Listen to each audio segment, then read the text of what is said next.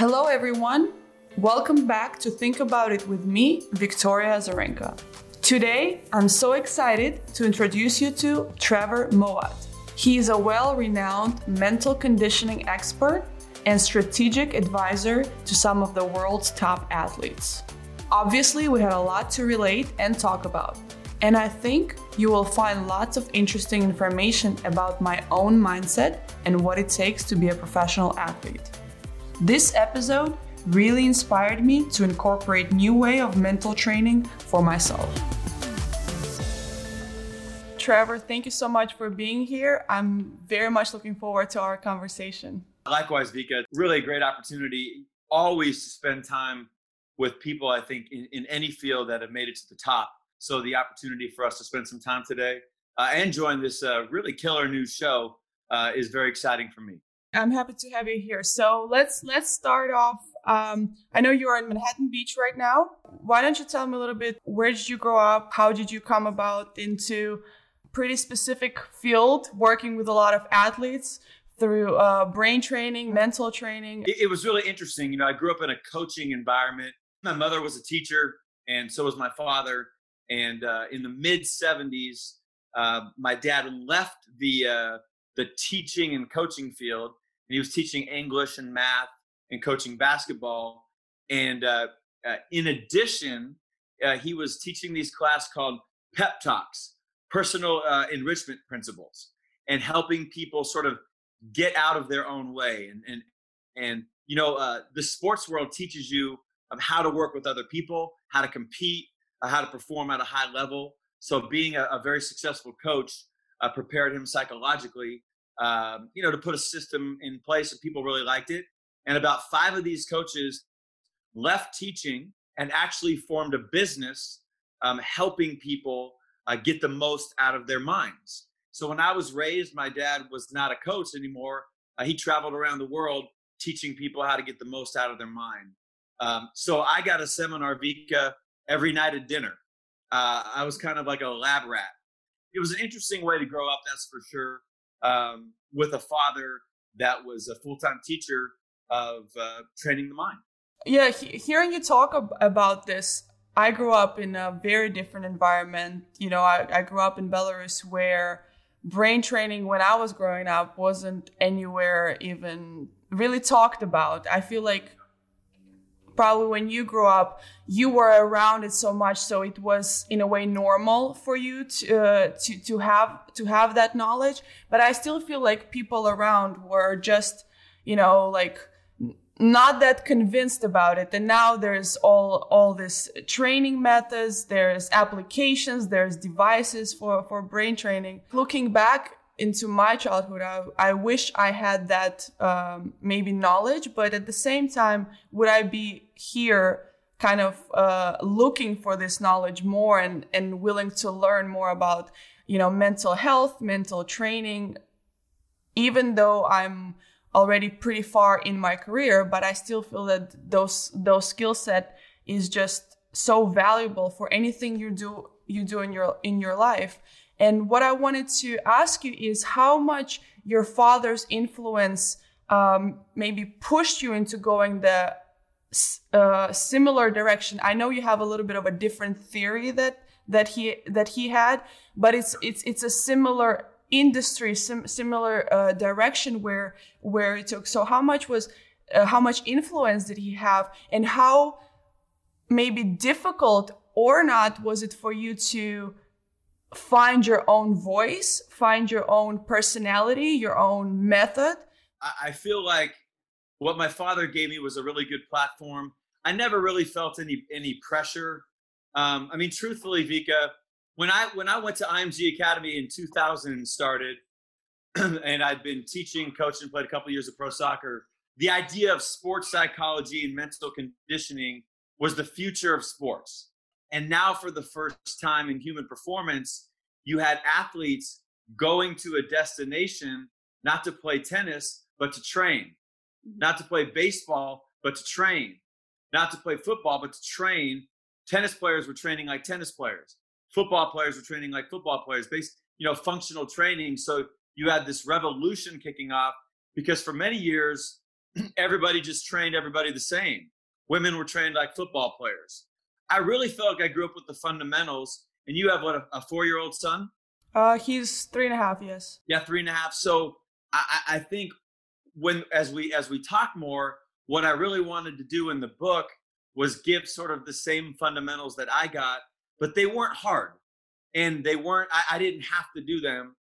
Ultimately, it's crazy that I went into the same field, but I never really. I didn't intern with my dad. I didn't go. I mean, I went to his speaking events, and he coached me and things like that. But if I was a fireman, Vika, I think the number one thing that when I think back to my father, he wanted me to be capable when I got sick and had to drop out of college, that I could handle that.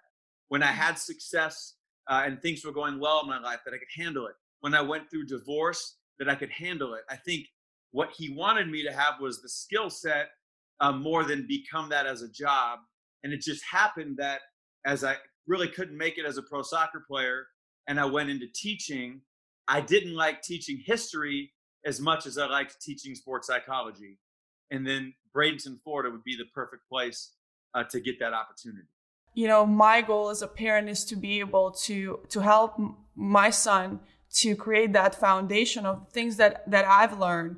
And part of why I'm doing the show is that I can acquire even more skill for that. How aware were you as a teenager of, positive talking? Because at that time, I don't believe you had your method of neutral thinking. I think it was probably in development later on, or have you had it since you were a kid? When you were younger, you obviously have a certain influence, certain way of living at your house, but you have to step out of that world and you go into the world of a lot of negativity. Being a kid, I remember my high school, it was really tough. But I was a tough kid. I grew up around boys. I grew up really tough. So I knew how to shield myself, how to protect myself. But I often felt like bad for other kids who weren't maybe as strong mentally as I was. So how was that for you to go out in the world and face a little bit of a different reality, I would say, sometimes? One of the qualities I think really helps the best athletes that I've seen is when you can take the judgment out.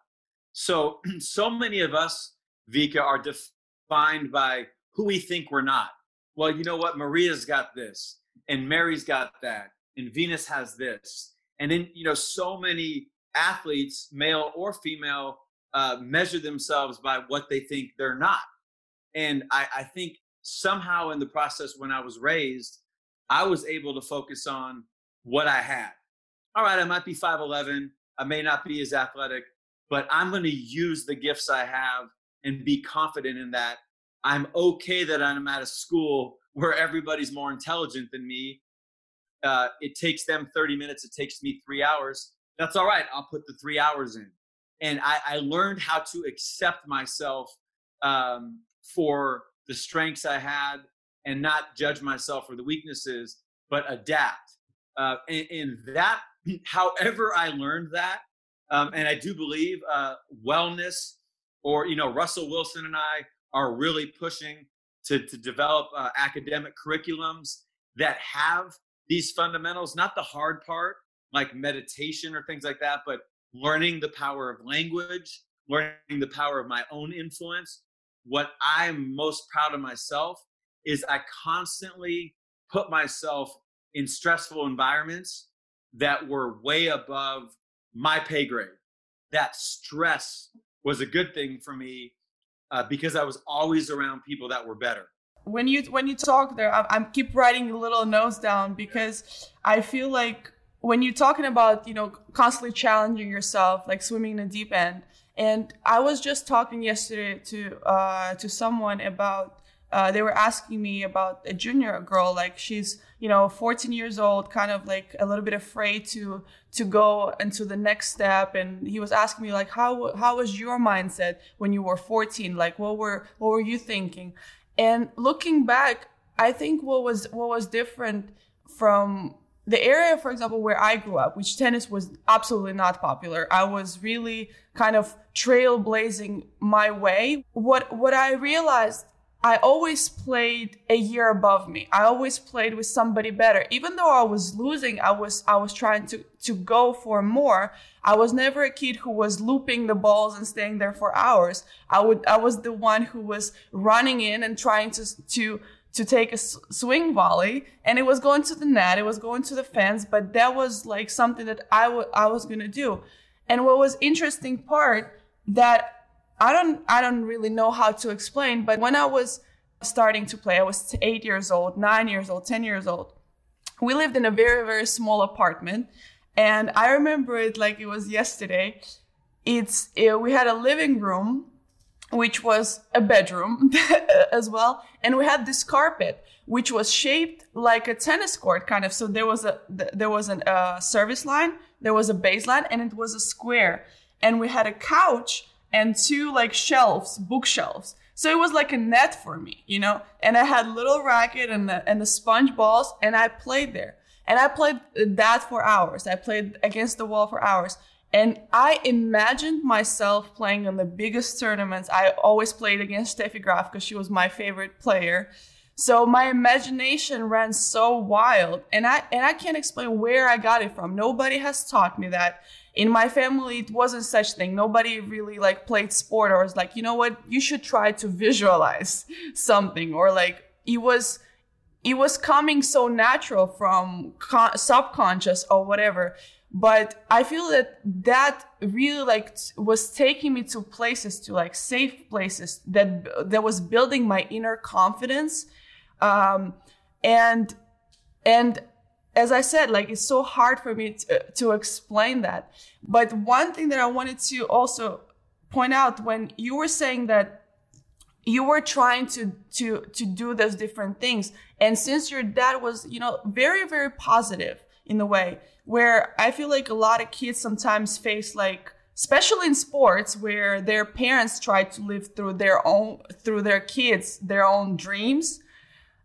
There's a lot of negativity. So it's kind of hard to build that confidence. Like, oh, you lost, or you didn't do well, or you had a bad grade, or you had to do this. It feels like you had that kind of an extra push, like going into the direction what you want. And what I want to ask is, like, what is the first thing that you, first of all, evaluate with athletes? What is, do you listen more, or do you talk more in the beginning? What is the process that kind of start the ball rolling? Because from what I'm understanding, it's been a long process for you to go to a place where people are like, oh, you know what? Let me listen to Trevor, what he's saying. Because you had to convince a lot of people and prove with the result after result after result that these things work. And, you know, people are catching up, and it is very undeveloped. You had to convince and restructure so much for people to even understand why are you here? It's like, why are you here? I mean, we've done our fitness, we're maybe already got a nutritionist, so we already progressive, and now you got us talking to somebody who about what? Well, great questions. I think, first of all, to go back to what you were talking about, you know, when you're in that apartment in Belarus, you know, and you're reliving, you know, these tennis matches, and you're playing against Steffi, you know, and you're battling, you know, what's happening is this psychological process called imprinting.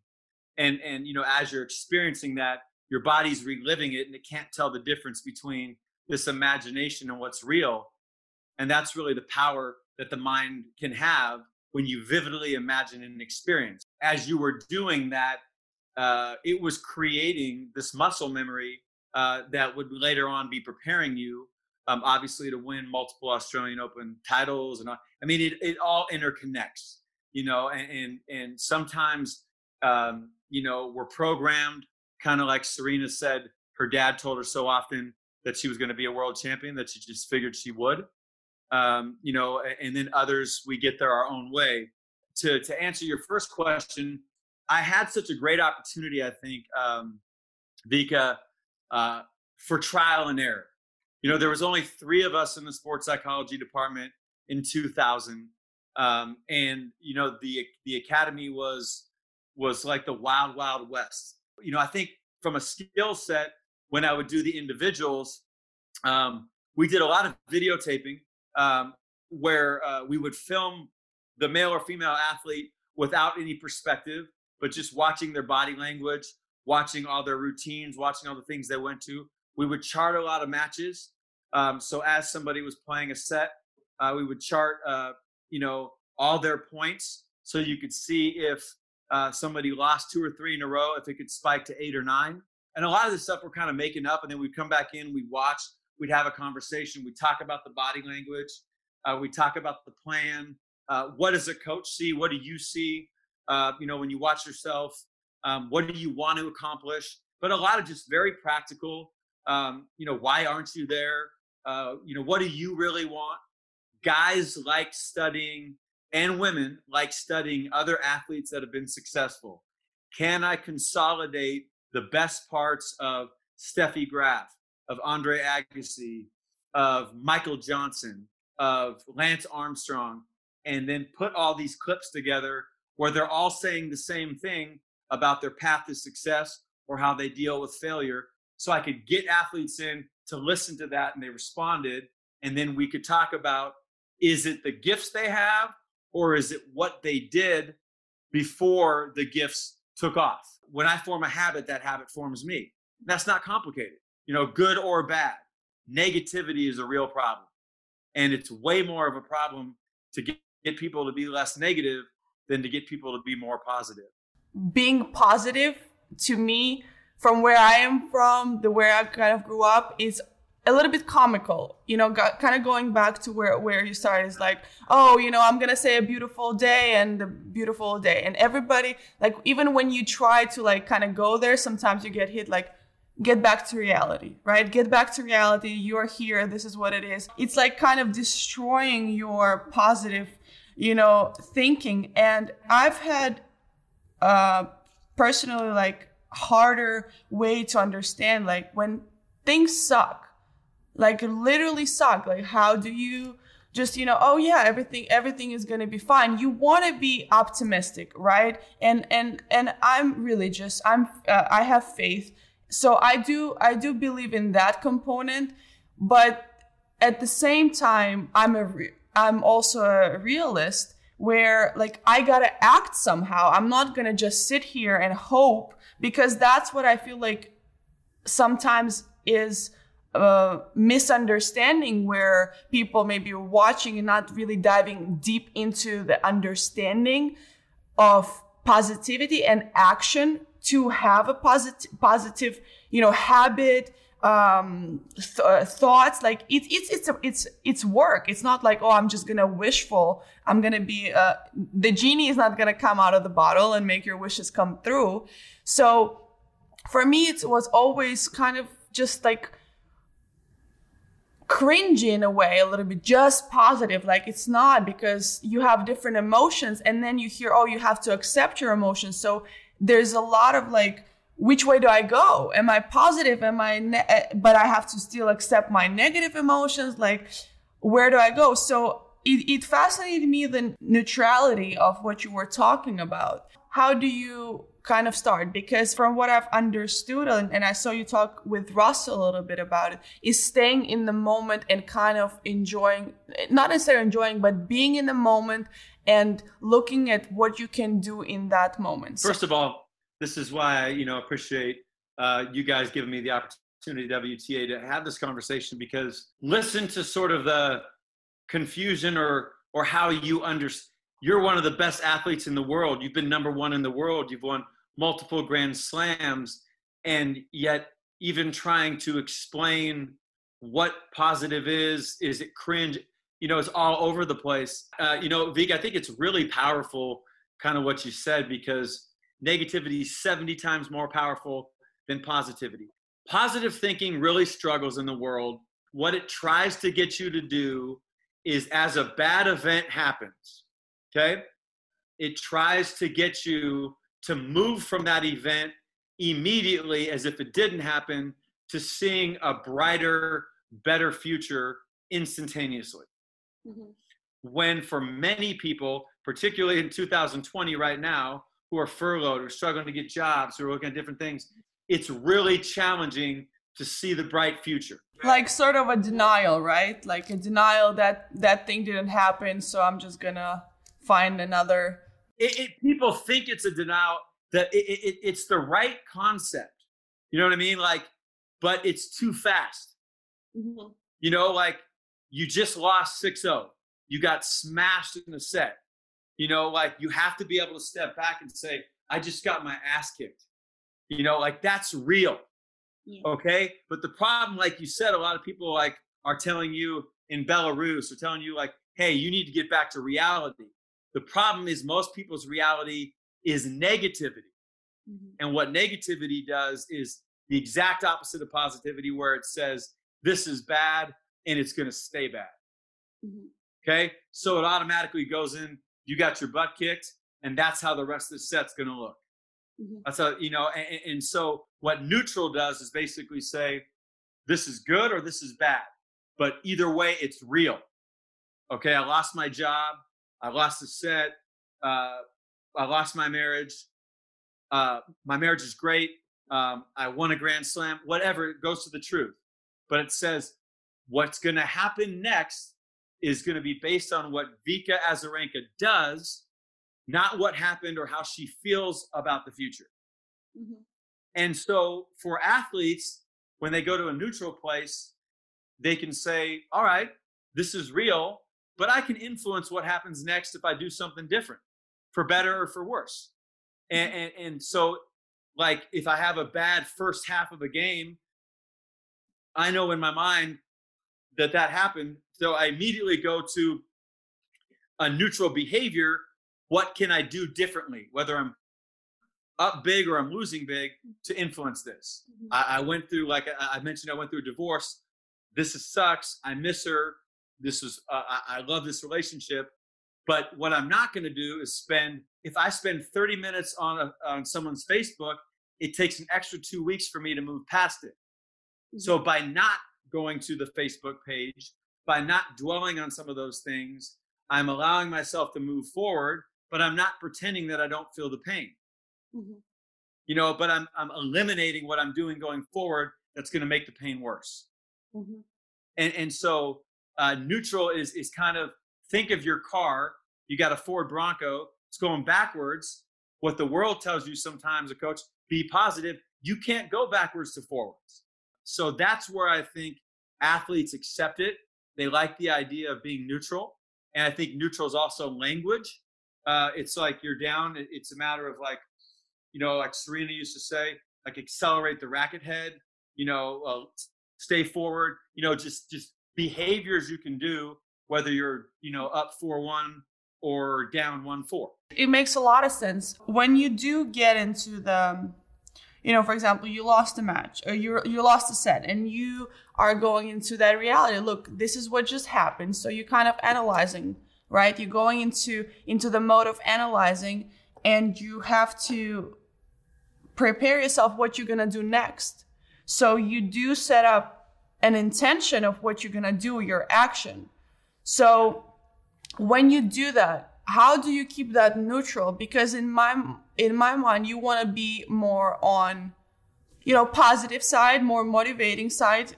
If you want to do, because you want to do better, you know, your actions, because the actions that you want to do, you're thinking of, this is what I want to do to get success, right? So it's going into the direction where it's, to me, kind of shifts into a positivity. So how do you describe that neutral approach with an intention of doing better?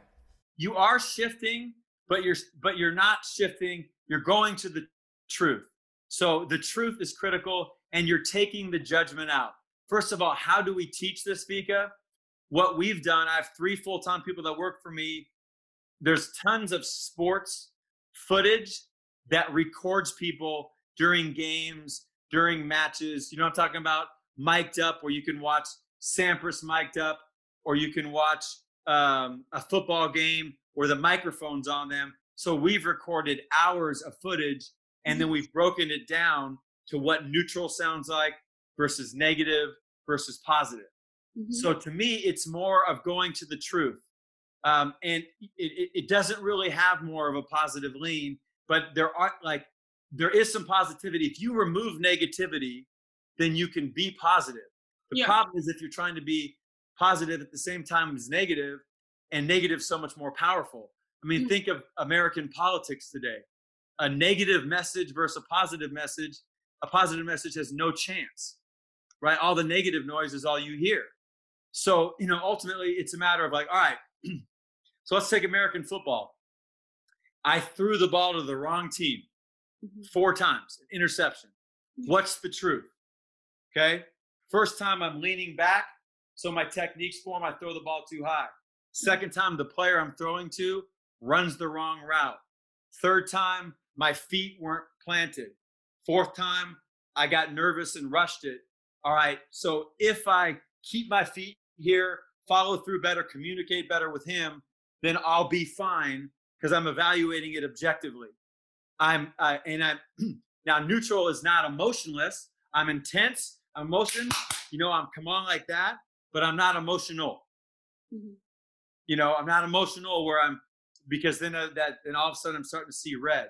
And I know that because you can't do what you did in the moments that you did without going to, this is what I need to do to close this match. And I mean, how did you close some of those big matches? Were you focused like on your changeover? Were you focused on, this is what I need to do? Or was it more, I just got to find a way to win? Or was it more specific? I'm asking you. A lot of times, I think it also depends sometimes on your emotional state. When you're really confident, it's almost like you don't think. It's like everything is very quiet and it's like, I know what I gotta do. I don't necessarily think what I have to do. Like, I know what I'm gonna do. I'm gonna trust my body. And I've done that before. I know how to do it. This is what sometimes it felt also like you kind of got to talk yourself into it a little bit. Like, okay, you know how to do it. Just remember that. Like, try that. Go through that. Yeah. Remember what are the specifics that you're doing when you are in that moment where you're closing a match? Well, for me, there were 2 things that, when I was down and I knew I had to get back, it's like, I had this, I kept telling myself, like, if you have one more point, you have a chance to make a difference. So no matter what it is, you just have to try. You just have one more chance, at least one more chance to make a difference. And it may work, may not work. But that helped me through some match points down to kind of get that mentality. The other thing was going through and taking your chance, because at the high level, nobody's gonna give you something. You have to go and earn it. So when you have to close the match, you put yourself in this mindset. You have to go take it, and you gotta trust everything that you've learned. You gotta trust yourself. You gotta hype up yourself sometimes to be more brave to do this. But this was to me more like, you have to take that chance. And all the matches that I've lost was I didn't take the chance and my opponent did. I didn't go for enough. And sometimes I felt that it was better to go for maybe too much, because you feel a little bit less of, I sort of regret in the moment, like, oh, I should have taken, rather than, just not taking that chance. So those were the 2 things for me that made a big difference. Well, I think what we've really tried to do is to take those 2 things and break them down even more. So I remember the great Olympic sprinter. I think you can learn, first of all, I'm getting better today. So thank you for the time that you're spending with me, because this is an opportunity for me where I'm at somebody at another level from me, clearly athletically, and in your experience. So it's going to pull me up. So I appreciate that. And one of the things I learned from the great Olympic sprinter, Michael Johnson, who from 89 to 2000 was #1 in the world and kind of was famously wore the gold shoes. I know him very well. I actually went to his center and I did some of my testing there. I've had a pleasure talking to Michael. He was very inspirational. But isn't he one of those guys, Vika, where you would say whether he ran or not, like whatever he did, you could tell he would be good at it? Yeah. I mean, right even now, I remember watching him like perform, and then meeting him was like, it's a surreal feeling. But I remember those races that they were so short, but the anticipation for it and like the excitement before, and like it was always super cool. Yeah, and last year he had a stroke, and all the same things that he did to make himself #1 in the world, he worked himself back in 7 weeks and completely recovered from not being able to walk. So I think that's another thing for people listening to these. So many of these skills as an athlete relate to the skills that you're going to develop later as a person in your own life, because they all translate. But, one of the things Mike said was Drew Brees, the football player, was asking him, hey, like, how do you set goals? And he was talking to a bunch of football players out in Bradenton. And, did you learn? Did someone teach you? And he said, when I used to go grocery shopping, I realized if I walked into a Safeway and I had 8 things written down, I would go into Safeway and I'd go 1, 2, 3, 4, 5, 6, 7, 8, and I'd get right out. And then I noticed if I walked into that same Safeway a week later and had nothing written down, I'd be in there for 25 minutes. I'd find myself on aisle 7 going, why am I here staring at the Twinkies? And so I started to realize that if I had things written down, it would target my mind to focus on those things.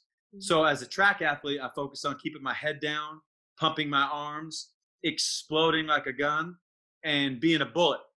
And I would tell myself those things so my arms would think about those. And so we really built our model going into football, baseball, basketball. Like you said, you had these 2 things, and then kind of taking those 2 motivational elements, but then breaking them down into the neutral statements. So like Russell goes into a game with 3 things on his mind. Great balance, right? Athletically, you got to stay balanced. Great fundamentals, and then being engaged. I'm not going to let somebody else run my career. I'm going to be at front. I'm going to be talking. I'm going to be engaged. I'm going to be actively involved. And then at the end of the game, we evaluate, psychologically, how are your fundamentals? How is your balance? Were you engaged? Were you running the show?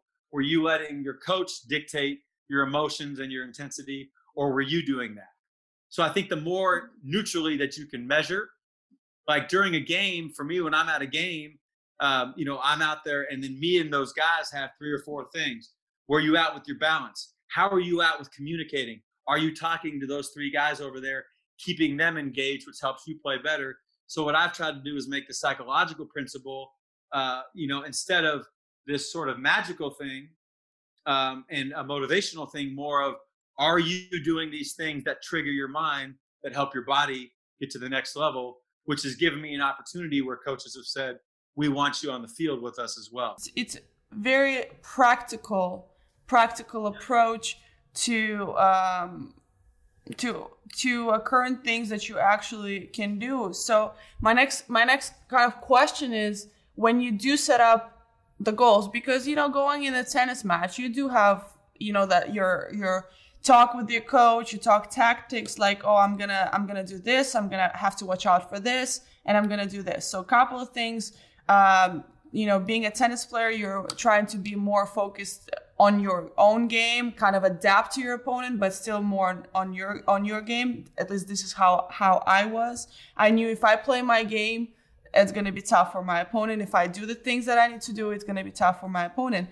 But obviously then, when you get in the heat of the moment and there's a lot of distractions and stuff, you go back into thinking, result. Right? Because that's ultimately why you're there. Your goal is not to do necessarily to do all those things. You want the results. That's your ultimate goal, to win, right? Because it's not, I don't think that the football team is like, okay, you know what? We're just going to practice this year, these 3 things.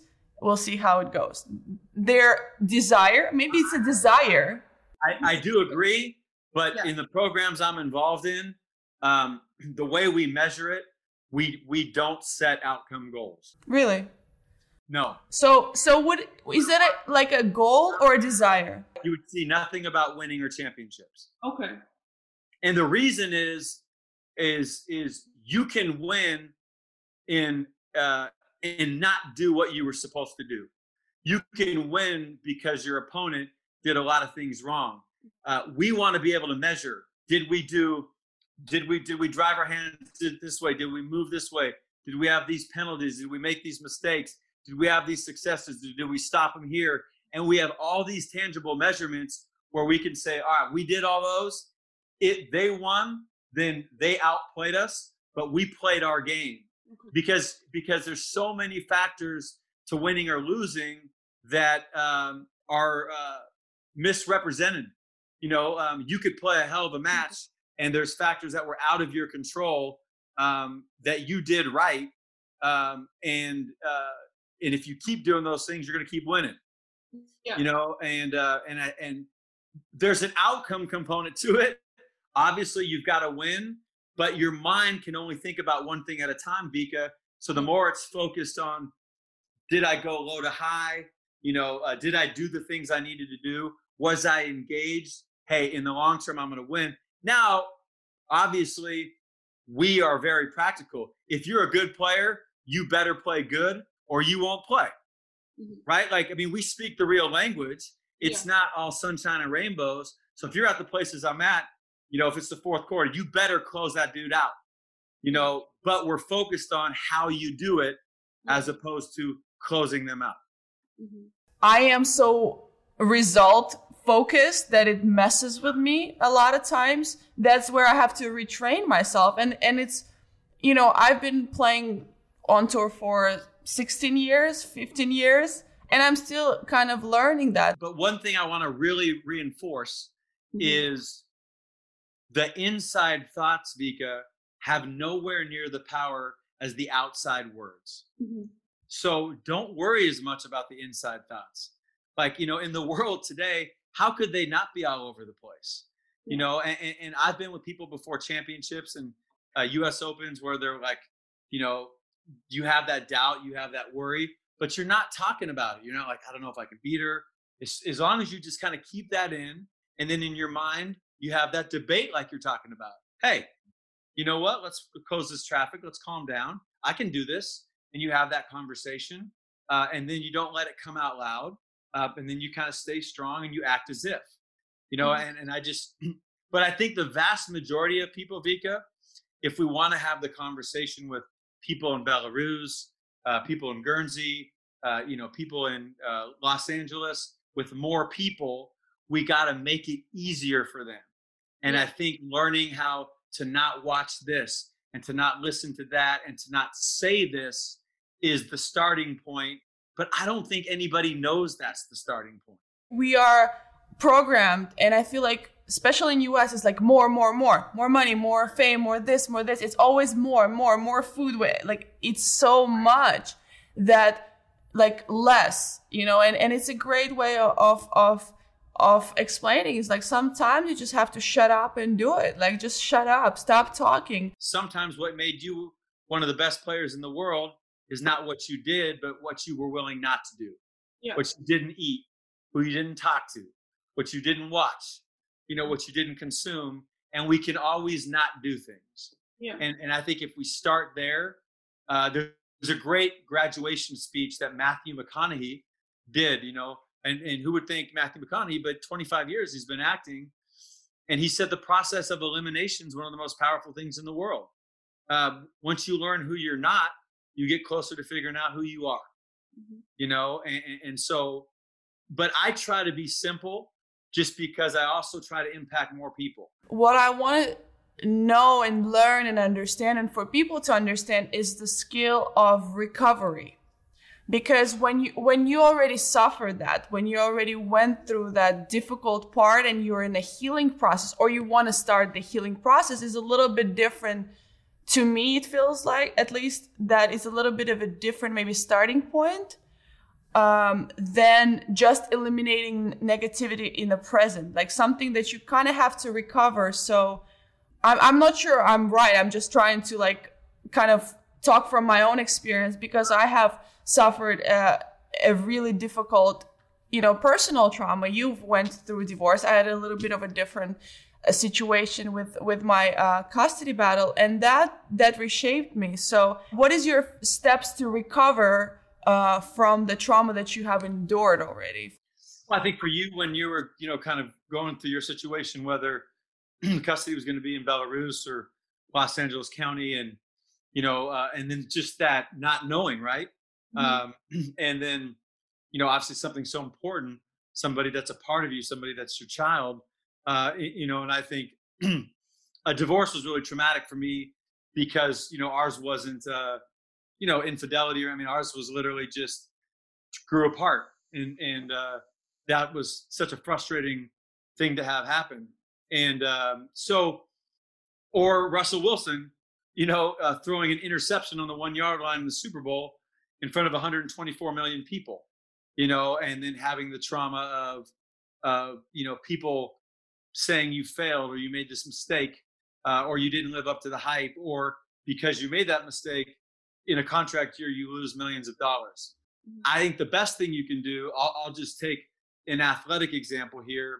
Russell makes this mistake and the Super Bowl is over. So you can't pretend it didn't happen. So what's the truth? You got to go to the truth, and you got to evaluate, why did this happen? Right? Why am I in this battle?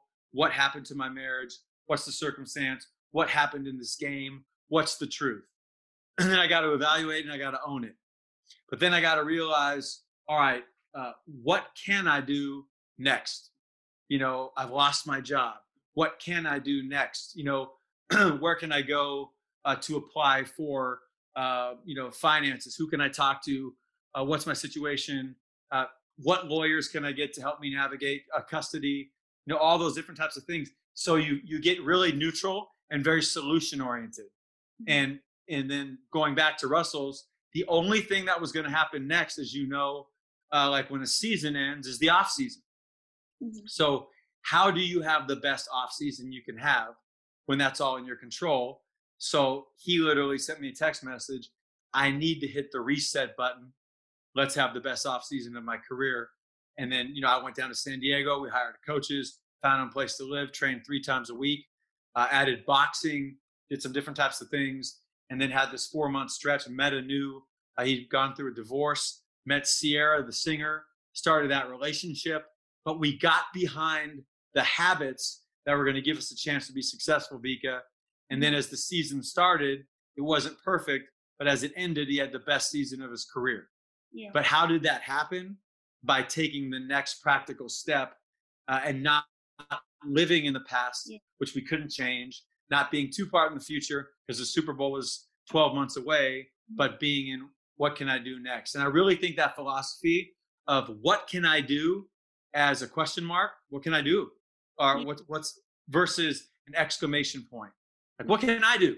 Once you start this process, it's so invisible for you, right? Like you can't really notice that, especially if you're going out of a dark place, people going out of depression or something. You can't really see those steps. So I feel like sometimes people on the outside notice that before you do on kind of your personal journey.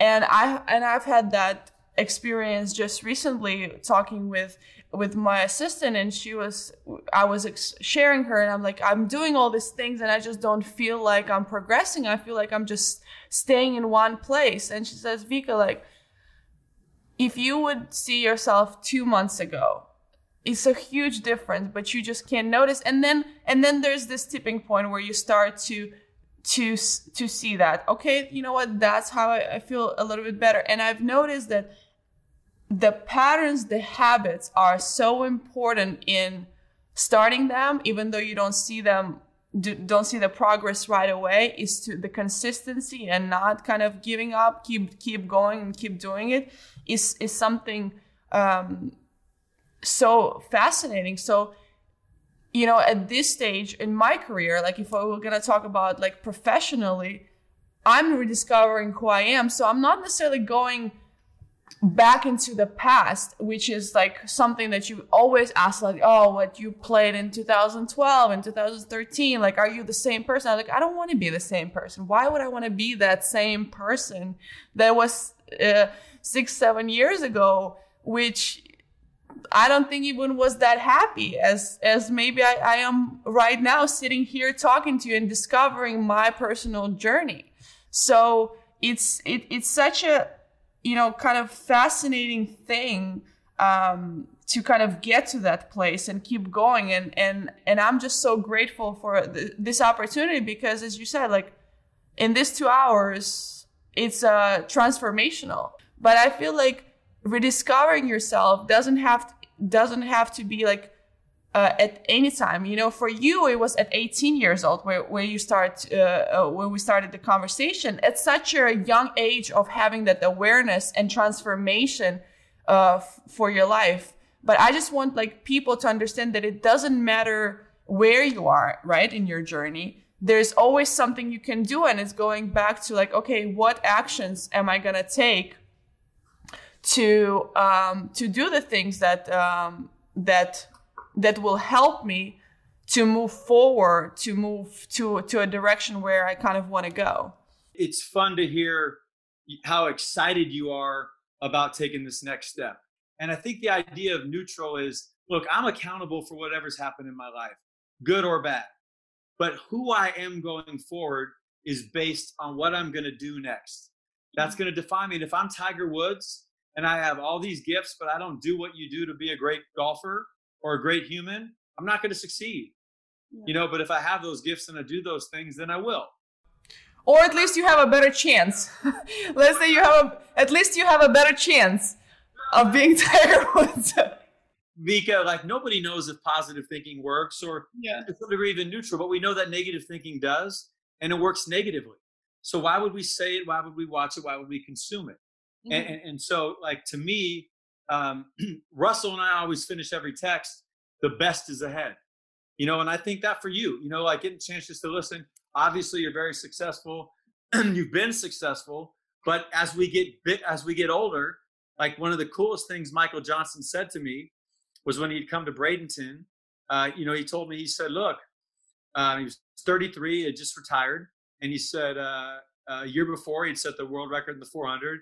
And he said, I don't want to just win gold medals in, you know, up to 33. I want to win gold medals in the next 50 years of my life, you know? And so we became really, really close friends after his career. He went up and spent time with my dad and really studying this idea of anthropomaximology, which is a crazy word, but it's the studying of people who've been successful. Neutral thinking, Vika, I guess one of my last points would be, is a pretty good place, I think, to get mentally right now, because so many things are changing so fast. Well, I definitely probably wouldn't be able to do this show if it wasn't for quarantine. I would probably push it back to a couple more years to see if I can do it after my career. So it's definitely a lot of things are changing, and you know, educating yourself, keep learning, keep always being a student is so important in daily life. And now you just have time.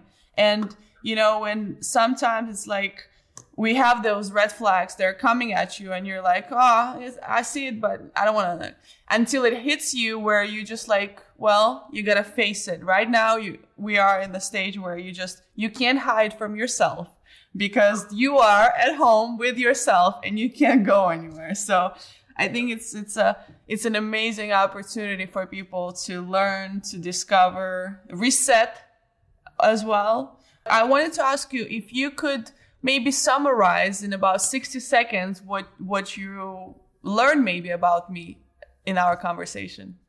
I think very engaged, very introspective, you know, very capable. I mean, you know, I think from how you look, how you present yourself, how you manage yourself, by far more than an athlete, very well-rounded, which is always fun to spend time with people, because let's be realistic, sometimes in the athletic world, we're not well-rounded. We're not diverse, very inquisitive. And it's so clear to me that so many exciting things are ahead for you. I think you play tennis as long as you can play. That's the way I think to do it. And I think you got a lot of game left. But I think what really jumps out at me is your research, your preparation, which I appreciate, particularly because I work in a field where nobody knows what the hell I do. So the fact that you did was great, and it made it easier for me. But I really believe that that people who are passionate about learning will inherit the earth. And that's what really jumped out at me about you. I want to make sure you get, we exchange information, because I think this is just the beginning of a good friendship and a good opportunity to mutually grow. That would be fantastic. And thank you. So I'm going to go to this little questionnaire. It's very short questions and very short answers. So what is your favorite word? Wow. I'm glad I stunned you. I'm glad I did. Incredible. Incredible. What is your least favorite word? Can't. What is one profession besides your own you would like to do? A doctor. What is one profession you would never want to do? College professor. That's funny. What do you like about people? What makes you excited about people? What do you like character-wise? Fellowship, being together. I love the idea of community. You can't do that on your own. I love the idea of being with other people, and I miss that. What kind of turns you off of people? External arrogance. I love confidence, but external arrogance is a challenge for me. And my last question is, if heaven exists and you would arrive at the pearly gates, what would you want God to tell you? You put your best foot forward and did what you could to utilize the gifts I gave you. I think that would be, I don't think I could ask for more. And I think I got a long ways to go, Vika, before I would get that answer. But that would be incredible. That's a good one. That's a really good one. Well, that's a wrap. Trevor, thank you so much. It was a pleasure. We went way above what we had in mind, but it was worth every minute. I appreciate your vision. I appreciate your work you do. And as you said, I hope it's just the beginning of a great friendship. I wish you all the best of luck with your new project. I'll be watching, I'll be listening, I'll be learning. Likewise.